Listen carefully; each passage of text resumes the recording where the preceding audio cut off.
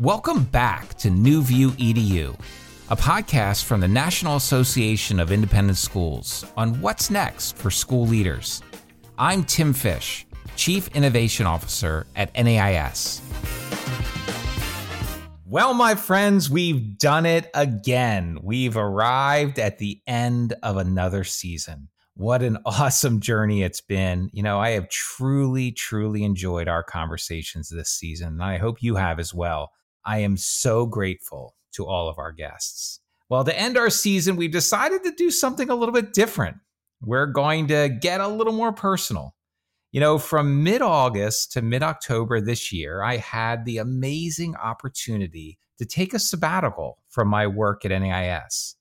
And I decided to venture to Spain to walk something called the Camino de Santiago. Now, the Camino is a 500-mile journey from a small town in southern France to Santiago de Compostela on the west coast of Spain.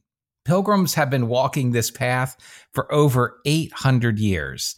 And while I went alone, I wasn't alone for long.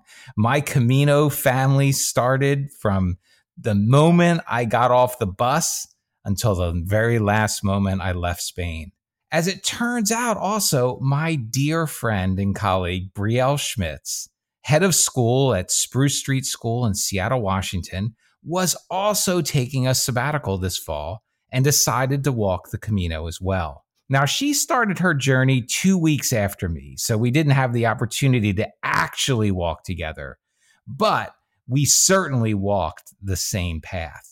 And so today, Briel and I are going to reflect on our shared experiences. We're going to talk about lessons learned, wonderings we've had, questions that came into our mind. And our goal is to share not only those lessons that we've had, but to put them in the context for leaders of schools at this moment. I hope you enjoy this conversation.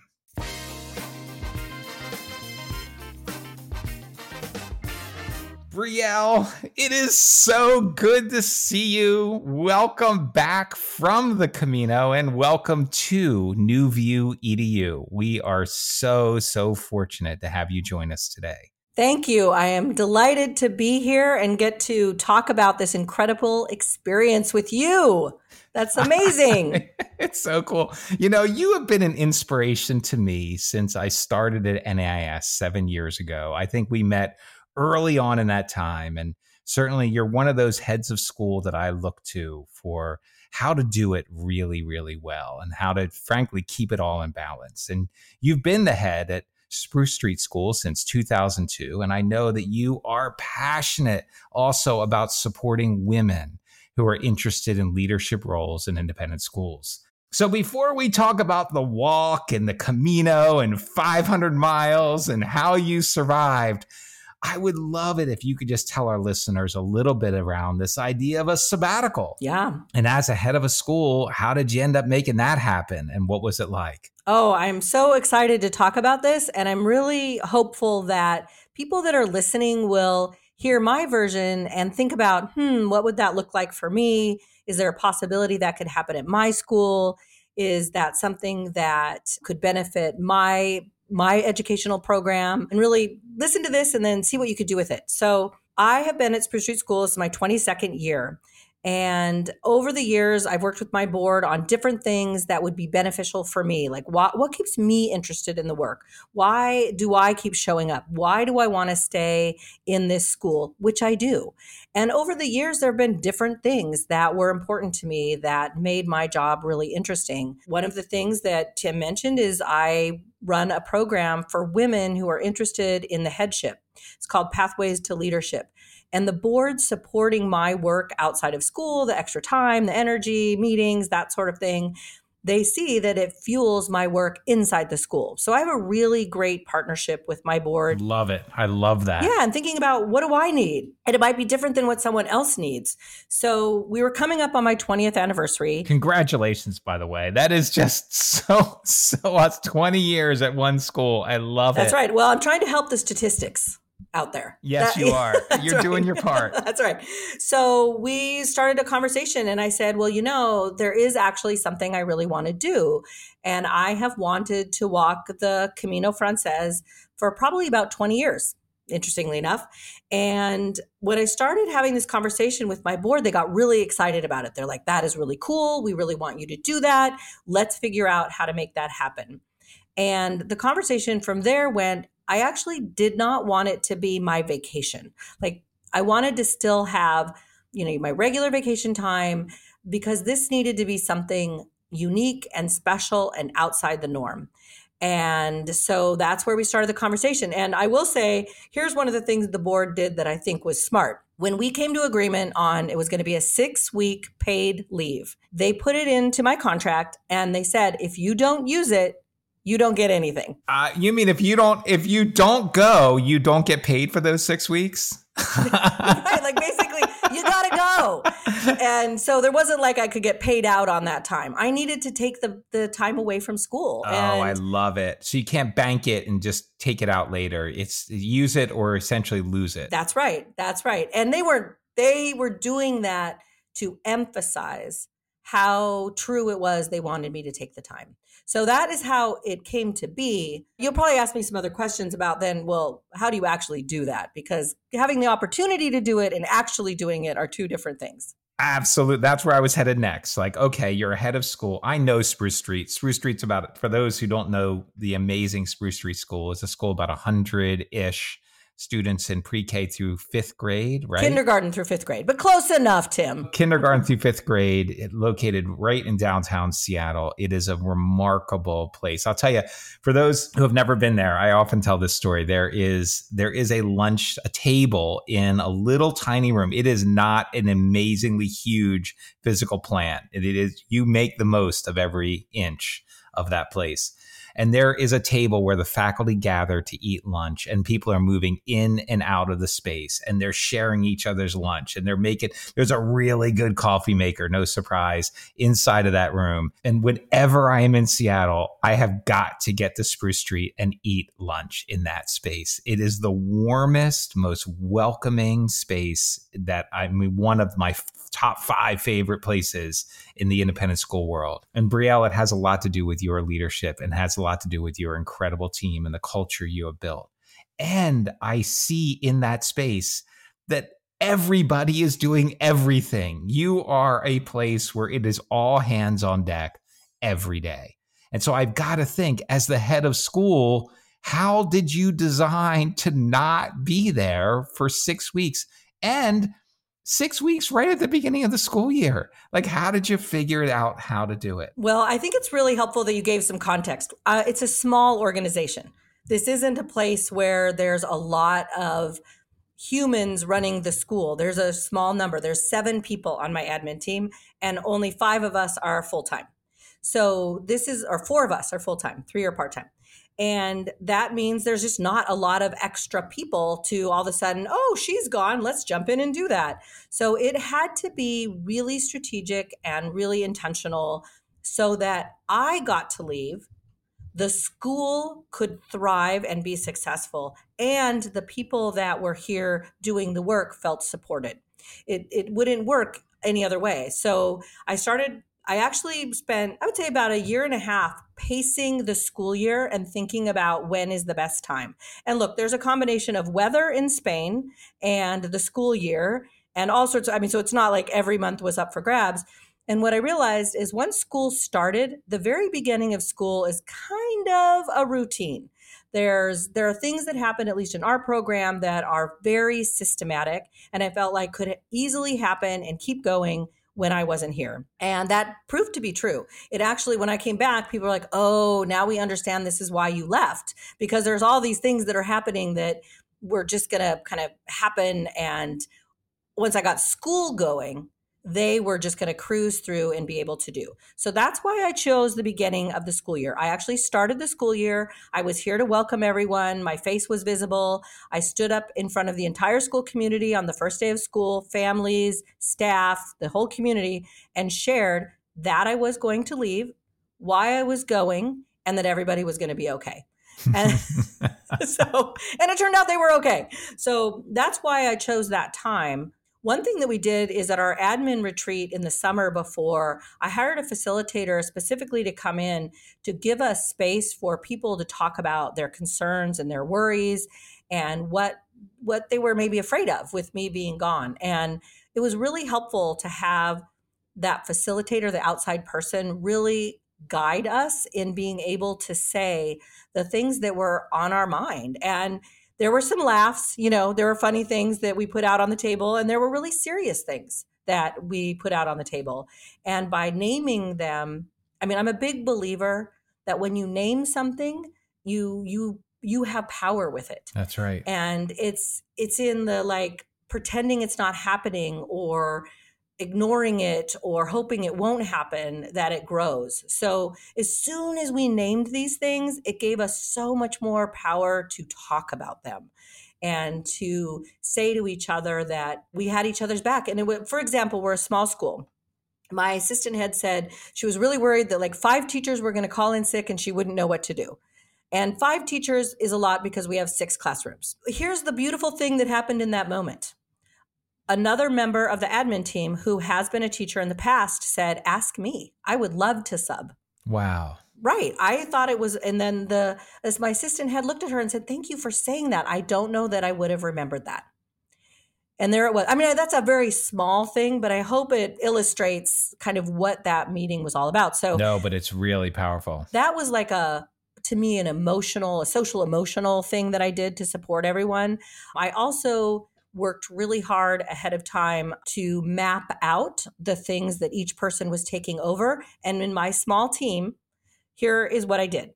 My business manager works 80% time because that's what works for her. And I asked her to work full time while I was gone, which she did. And she took over all of the work, coordinating the board, doing the board meetings, all of that work, attending board committee meetings. She has been at the school 1 year less than I have, so she's seen it all. And so she took on that piece. My communications and marketing person took on my email and managed all of my email while I was gone, answering things, sorting, organizing, contacting me if there was something critical that I needed to respond to. And then the assistant head took on all of the additional family, faculty, any other problem. And yes, problems came up. She was the one who was going to have to manage that. But I think that dividing it up and being explicit about different people taking on different parts was very helpful to them. Oh, that's so good. That's so good. And what did you as a community learn about Briel stepping away for 6 weeks? What did you personally learn, and what did your community learn, and what did your team learn? Well, I will say that we're at the beginning of that. I've been back. This is Friday when we're recording this of my first week. I've been back for 5 days. So I'm going to say both. I hope I don't know everything we've learned. And also, yes, I can share some things that we learned. I want to share that one of the things I was worried about before I left, and I'm going to be vulnerable here. I was like, what if I'm not missed? And I put that into the table and I said this out loud. And of course, everybody laughed. But when you have been leading an organization for 22 years, 21 years, what if I'm not that important? And that may seem silly to say, but I want to share it because what's important there is I could say what I was worried about, and it allowed people to know that it was helpful to say they missed me.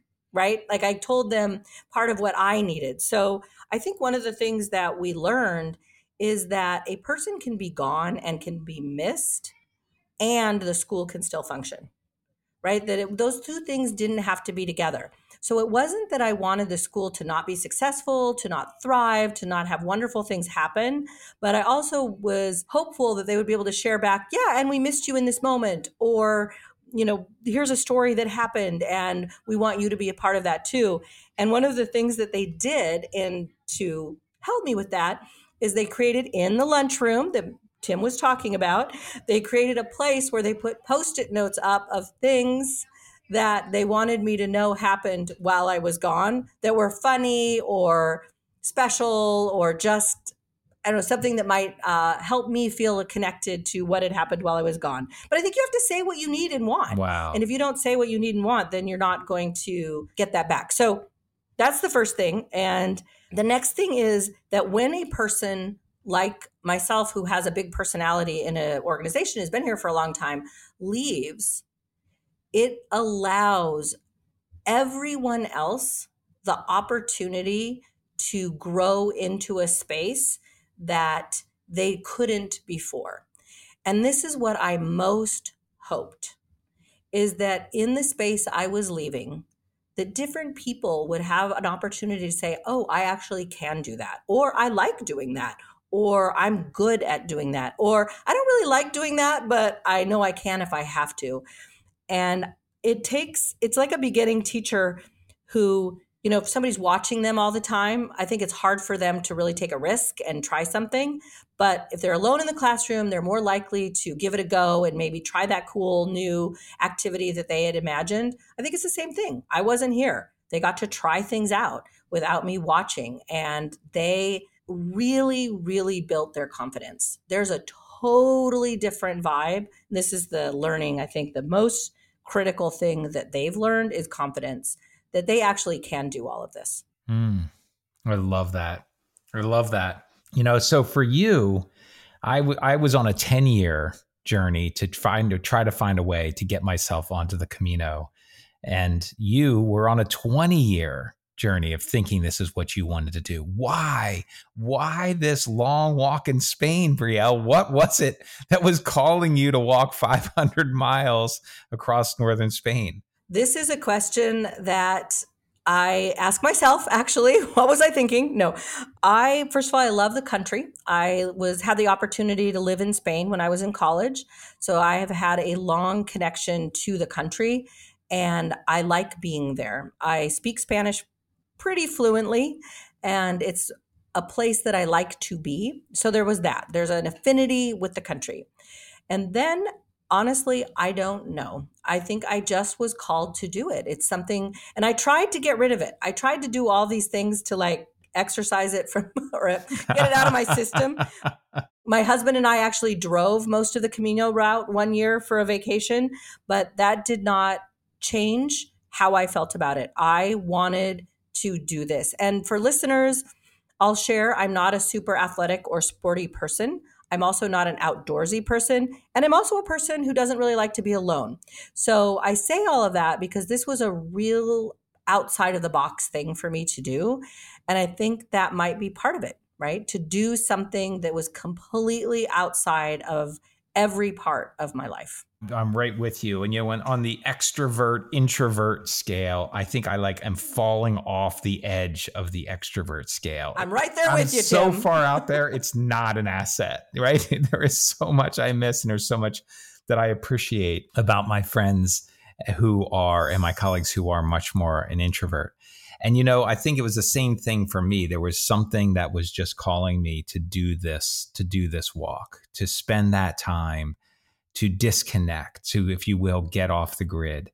And I happened to do it alone. I happened to go, as I mentioned in the intro, I happened to go without anyone else.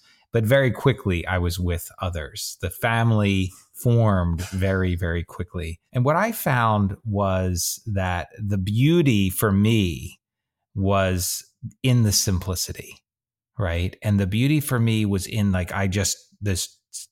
I was carrying everything on my back that I had to make very strategic decisions about what went in that pack and what didn't.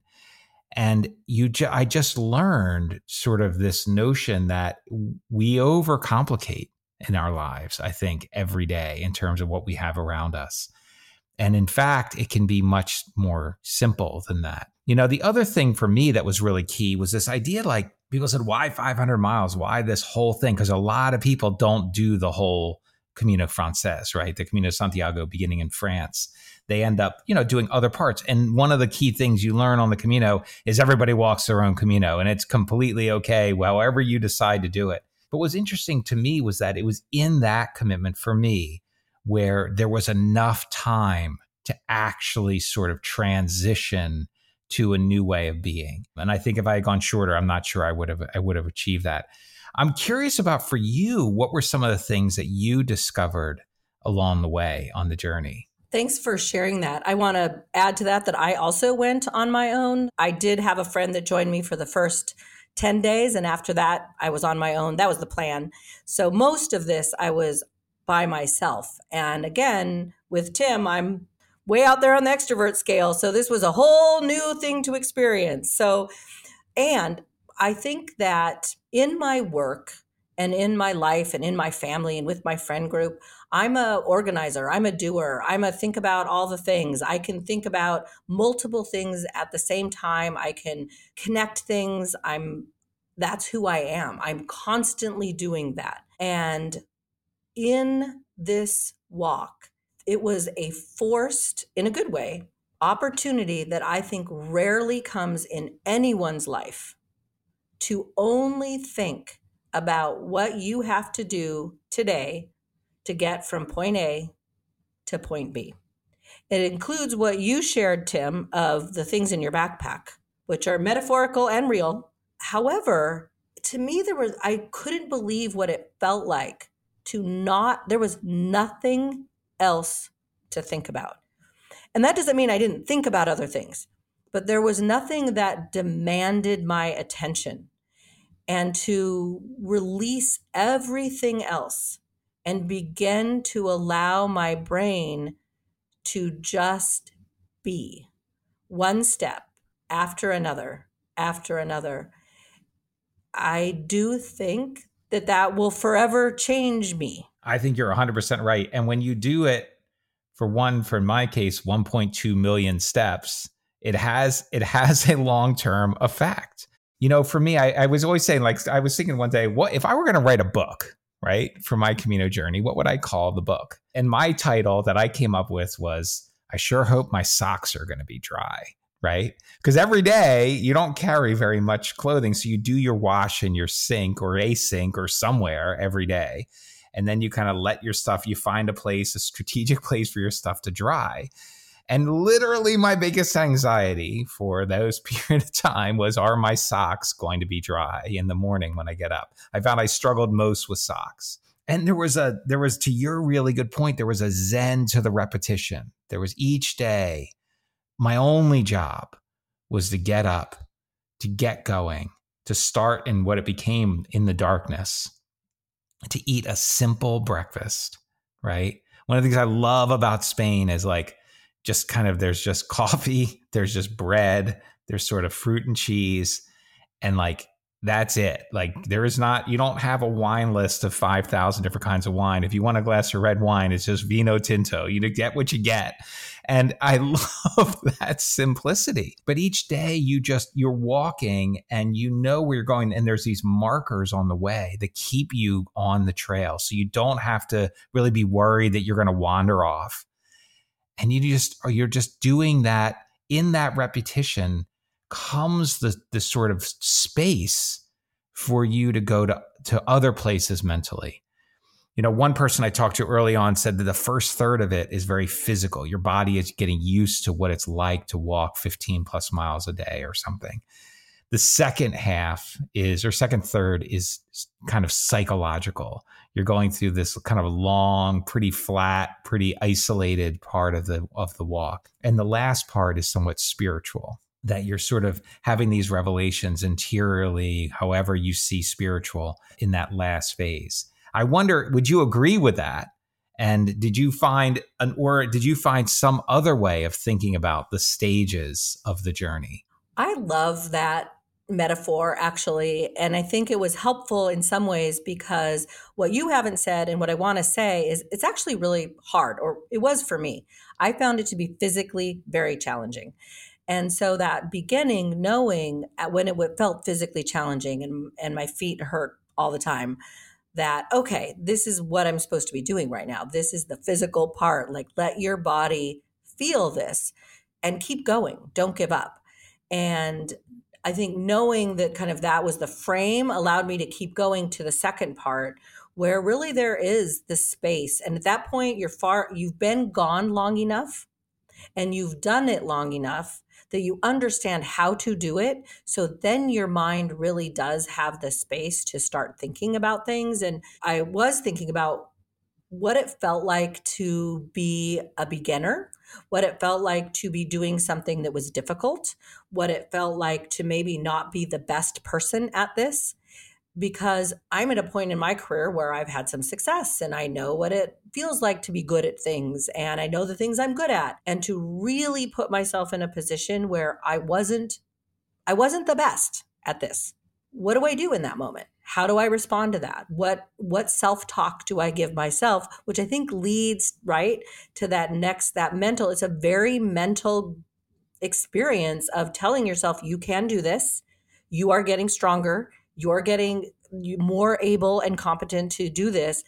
So that as I got into the third part, I do feel like not only was it soulful or spiritual or fulfilling, it was enjoyable in a different way. I could take great pleasure in the experience that I was having while I was having it.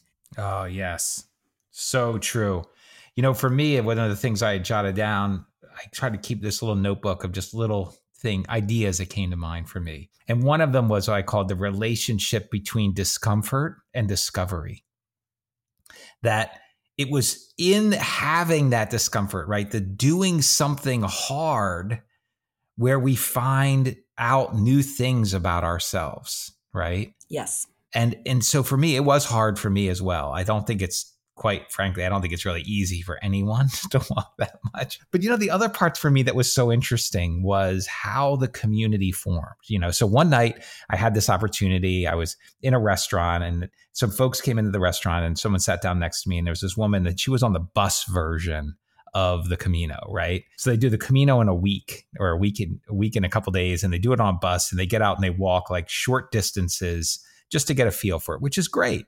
No problem with that at all. But I asked her, I said, hey, you've been on the bus with all these people. You're staying in the hotel with all these people every night. I said, have you found that like this great community has formed? And she said, no, like no community has formed at all. Like we all just get on the bus. We don't really talk to each other and we ride until we get off the bus the next time. And I found that what was so different is that on the Camino, those who are walking, the community forms very quickly and a deep community forms. And I wondered why. Well, it's because we have a shared struggle, right? When you arrive in a cafe 8 miles in for the day and everyone's getting a cup of coffee or a bocadillo or something, there's this sort of shared camaraderie around that table. People will give of themselves because they know what the other person is going through. And I think so much as school leaders and folks in schools, we have that as well. One of the things that's always amazed me about our schools is the way that community forms. And because I think we are doing hard things together, I think teaching and leading a school is hard work. And so it for me, that was a big revelation that it's in the hard things that great community forms and self-discovery forms. I completely agree. And we say this to our kids. We say, if you're feeling uncomfortable, you are learning. And yet, how often do we as adults put ourselves in a position where really we're doing that? Because actually, it's not really fun. I mean, this is an amazing experience, but the moment of discomfort or difficulty or even the questioning, can I do this? I mean, people said, oh, are you going to walk all the way to Santiago? Because different people do different lengths. And I said, well, I hope so. Right in the beginning, I was like, well, I sure hope so. That's the goal. But it wasn't a given. It wasn't. It was something that I had to work for and figure out. And I think you're exactly right. And that idea of learning and doing something you're not good at is really something I think is important. I'm in an elementary school. We're asking kids to do this all the time in front of each other. So this really came to me in that last third in thinking about, and you mentioned this, everybody does their Camino their own way, right? And really leaning into what do I need and what is good for me in my Camino. And it might be different than someone else's.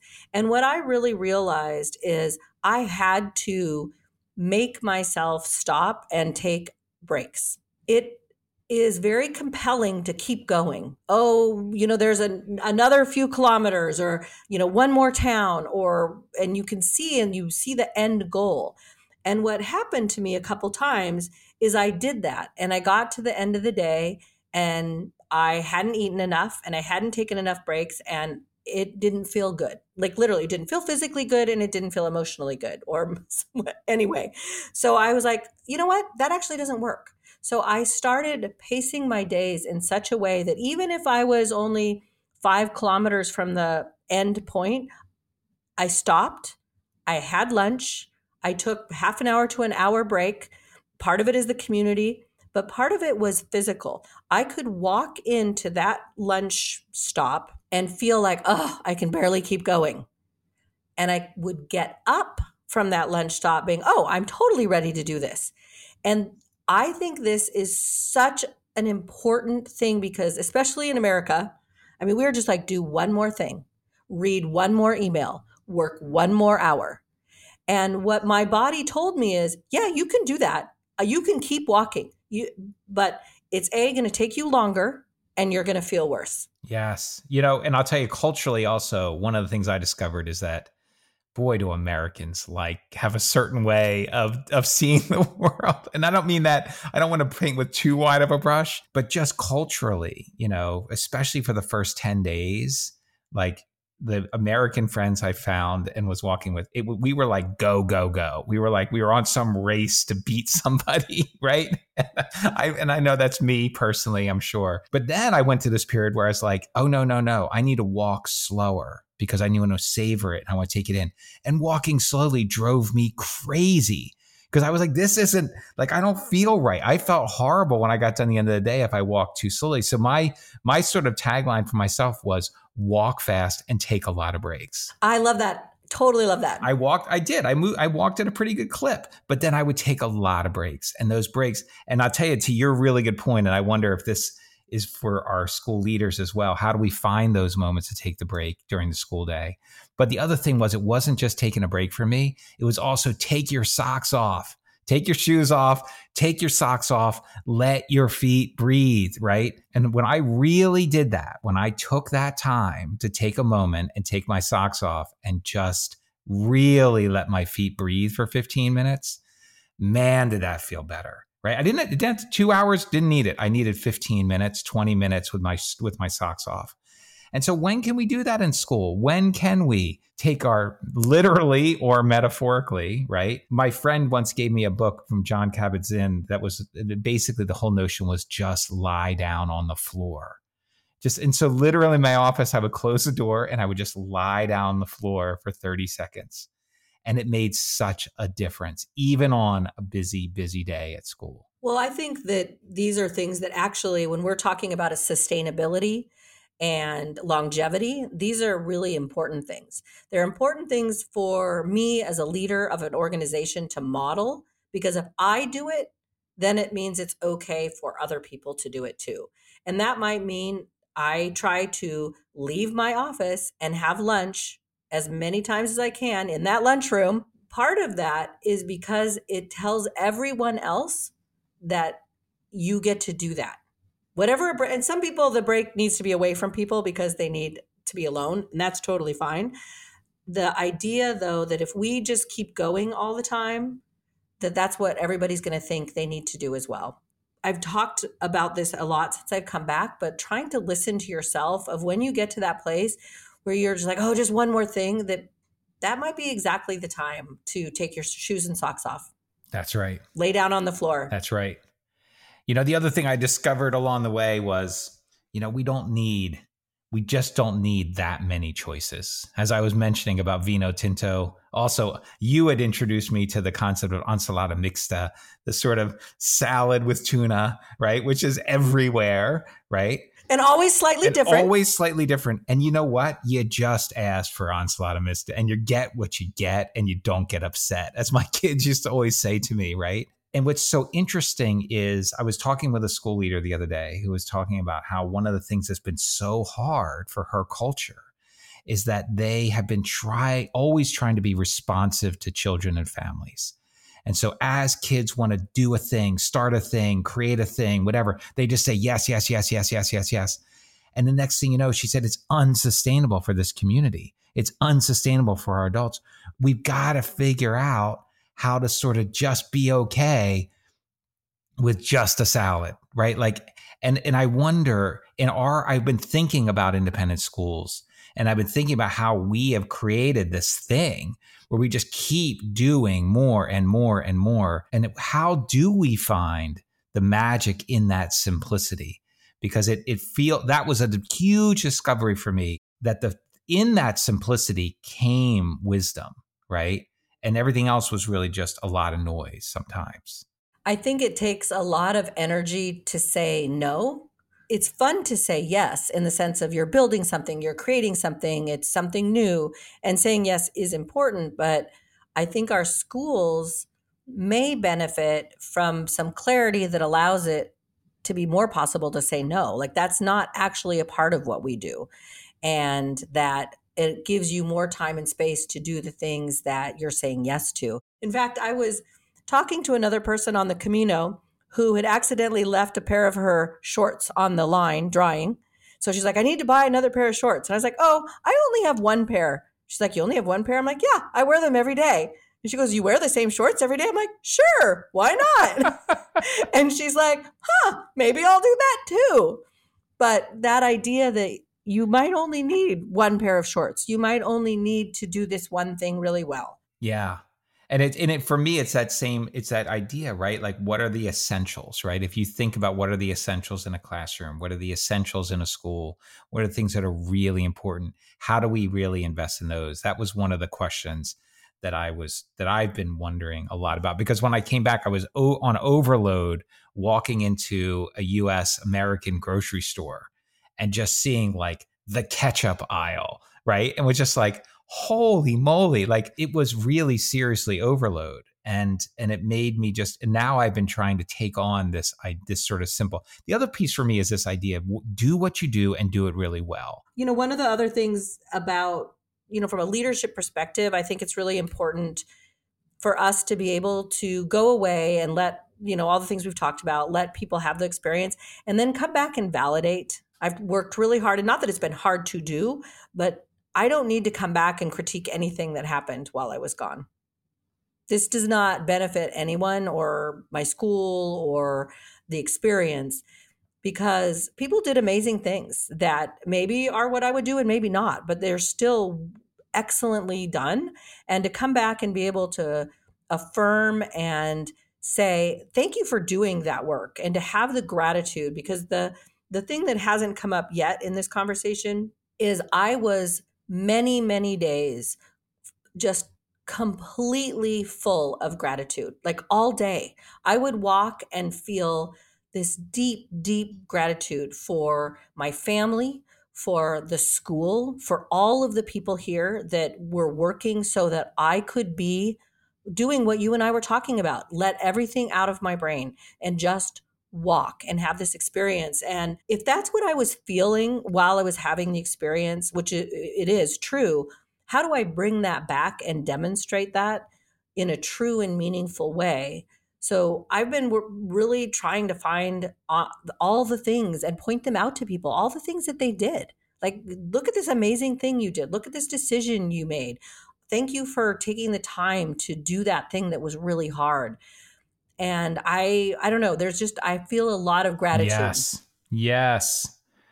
Overwhelmed by it, and many times. Many times. So there were times when I walked with people. There were times where I spent an entire day walking with one person and having this great conversation. And I was always blown away because it often would take like a whole day before I'd ever say to somebody, so like, what do you do when you're not on the Camino, right? Like your professional life was not something that people normally talked about, or certainly not talked about right away. And then the other time, though, there would be times when I'd be walking and and you could just say like, hey, I just am going to be on my own for a little bit. And that was totally okay.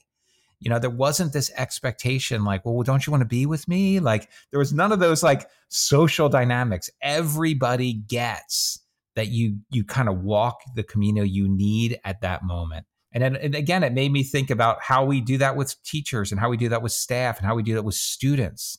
How do we give people the space they need to do the work the way they're going to do it? And when do we close that down was a question I was wondering about on my own. Yeah, I think it's hard because schools are busy places. There's not as many opportunities to be alone in a school. And honestly, I don't really need to be alone a lot, but some people do.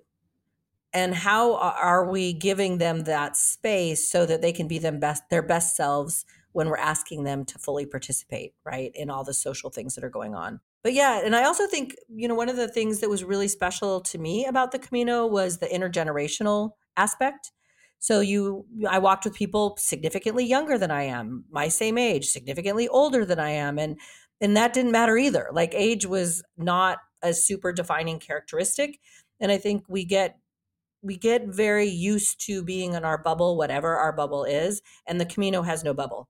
It's all across the world, it's all ages, it's all religions, it's all anything you can imagine, and that you get to show up and have a conversation with someone without there being all these other rules around it was a really magical thing. And how do we do that, right? How do we let our families show up and fully belong and be who they are? And talk about global, right? I mean, it is just incredibly global, and you're just with people, different people. And the other part for me was language. Like you figure it out, You do. right? You figure it out. Like the person might be from, I don't know, Germany, and they have very little English. One night I was staying in a place, and it was really a simple little place. And there was a one other woman who was staying there who was from France. She had almost no English, and I have almost no French. And so we were either just going to we were in this little place. We were the only two eating dinner there. So it's either going to be, we just were going to sit alone and eat, or we were going to try and sit together and sort of try to find a way to make some kind of conversation. And how cool is And that? how That you can cool do is it? that? How cool is that to sort of be figuring out how to do that in a way that was energizing and fun, and I just kept bumping into her. That was the other thing. You just keep bumping into people along the way. And one of the things someone said to me also is this notion. One of the things I heard often was this idea of let it go, just let it go. And there's a moment. There's something called Crucifero where you carry a rock with you, and you leave that rock behind when you get to the highest point of the Camino, somewhere around 2/3 of the way through. And you leave that rock, and it's a pretty powerful experience. But the part for me that was also really powerful was these tables that existed in the various places where you would stay, and people would leave stuff from their pack that they just didn't want to carry anymore. Like they would just leave it there, right? And even in the airport, I was leaving the airport in Santiago de Compostela, and there's this big bin with just tons of hiking poles in it that people were leaving behind. And I thought about that idea that we, even in our best planning, sometimes we just don't need something. And I thought about, like, in all of our infrastructure, what can we leave behind? What don't we, back to that simplicity, right? What can we sort of strip away and get to the essence of what we do every day in our schools? And if we're honest about it, how heavy are those things? Yeah. Right? Like how heavy is that in your pack that you're carrying? How much weight is that on the organization, on the community, on the kids, whatever? And I think it's hard to see it, but when you're carrying it every day, all day long, you feel it. So, Briel, this is so fun. I just want to say thank you so much for your time, and thank you for sharing your vulnerability with us around the sabbatical and what you were worried about. And I love that idea of, will I be missed, right? What a powerful, profound idea that I think we all feel when we think about our schools. I'm curious, is there something that you think is long-term, something from your experience on the sabbatical as a school leader that you think is going to stick with you for a long, long time that maybe we haven't yet spoken about? It's a good question. Actually, I think some people are telling me that, some things they're seeing in me. But I will say that for me, and this is just a very personal experience, I really left with the belief and feeling that I'm in the right place. I have no desire to go to another school, to be in a different place. So hopefully my board totally agrees with this. But I feel very grounded in this, because on the rare opportunities that I did get to talk about what I did, like, which didn't happen that much because it just wasn't important. But when I did, the feedback that I got about how important this work is from others was such a great reminder. The work we do at Spruce Street School is nuanced and complicated, and I believe very important in validating humans and humanity, honestly. And I think that getting far enough away where you can see it from a distance and imagine not being there, it absolutely grounded me in that I'm in the right place. This is what I want to be doing. This is important. And I have renewed energy. I'm super enthusiastic and refreshed. People say, "Well, are you exhausted?" And I'm always like, "No, I'm not exhausted. I'm not tired at all. In fact, I'm not tired at all. I'm like ready to go." It's so fun. Thank you. Thank you. Thank you. What a great conversation. And I know that it will continue. And you were so generous. Only 1 week since you got back. You're so generous to spend time with New View EDU and with our listeners. And I just want to say how much we appreciate that. Well, I appreciate you, Tim. You are inspiring, kind, and always interested in hearing something from someone. And it's a really beautiful part of your personality. Well, thank you. You have the same thing. All the best, Briel. You too. Buen camino. Buen camino.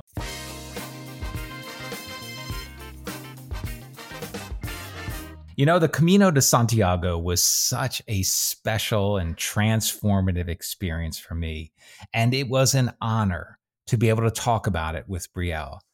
I think she is so right about the power of a break, a change of scenery, and a new endeavor to help us see our communities and our leadership in a whole new light. As we wrap up season 5 of New View EDU, that's 50 episodes that we have gone through together. I want to invite and maybe even challenge all of our school leaders to find a way to walk your own Camino. Maybe you can't take a sabbatical. Maybe you can't walk 1,000,000 steps on a path in Spain.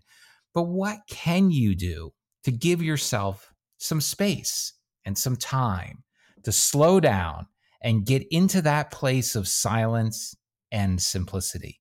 How can you decide whether you really need more than one pair of shorts? Or what can you take out of your pack to make your load a little lighter and your journey a little more rewarding? And maybe, just maybe, you might want to send this episode to your board to start thinking about a sabbatical of your own. That time away to gain a new perspective is so rewarding. You know, before we close, I also want to once again thank our team. William Umanzor is our amazing audio engineer. Pam Matheson, our incredible editor. And our fearless leader and producer, Brie DeRosa, does such an amazing job keeping everything together and keeping us all moving forward. There would be no New View EDU without this team. And I also want to once again thank the entire team at NAIS in marketing and technology and support and communications for everything they do to help New View EDU reach our listeners. We'll see you next season. Now that we've wrapped season 5, thank you all for staying with us. Thank you all for being there for another wonderful season and for sharing the news about this podcast. I am thrilled to announce that we'll be back in March for season 6. Don't miss it, and see you next time on New View EDU.